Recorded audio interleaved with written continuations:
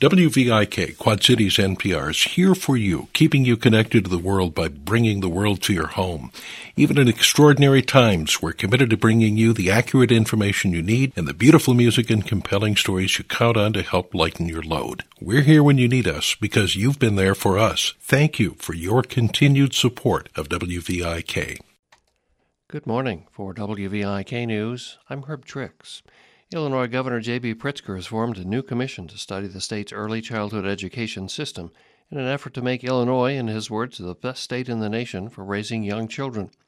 The Chicago Times reports a 29-member panel is comprised of state legislators, the state superintendent of education, advocates, providers, and school officials. Governor Pritzker recently announced the new group at a news conference at the Carol Robertson Center for Learning on Chicago's southwest side. The commission will recommend better ways the state of Illinois can use its Early Childhood Services Fund. The governor also announced that he's increasing reimbursement rates for child care centers and home-based providers. The Iowa Department of Human Services Director Kelly Garcia says more information is needed to figure out why there's been a sharp decline in the number of people using a state family planning program. According to a new report, about 1,500 people used the program in 2018, down from nearly 6,000 in 2017. Garcia says she's concerned about whether there are enough providers spread across the state of Iowa.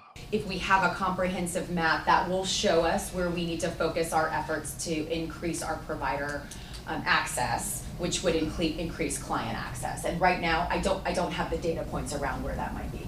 The state legislature created the program that provides reproductive services to Iowans in 2017.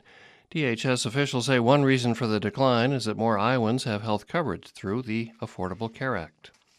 Well, authorities in western Illinois are investigating a vehicle crash that killed 3 people and reportedly involved alcohol.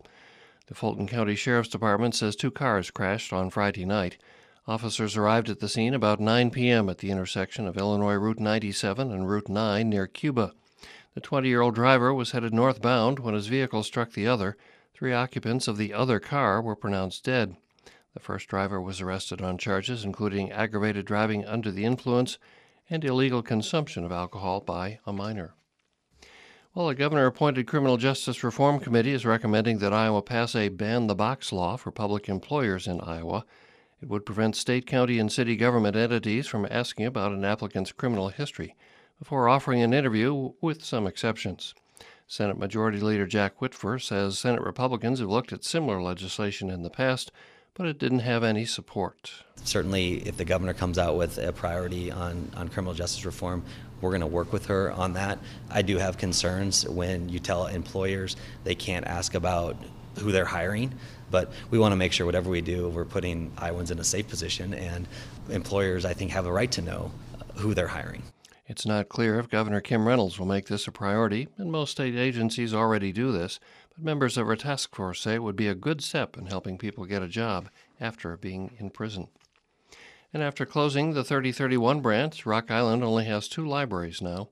Library spokeswoman Lisa Lockhart says no jobs were eliminated and employees have rotated hours at each branch library. Last month, the board approved selling the 3031 building to the American Doll and Toy Museum. In October, the library and Two Rivers YMCA started a feasibility study about whether they can afford to buy the Tri-City Jewish Center on 30th Street. In sports news and men's college basketball on Sunday, Augustana beat UW-Stevens Point 68-60.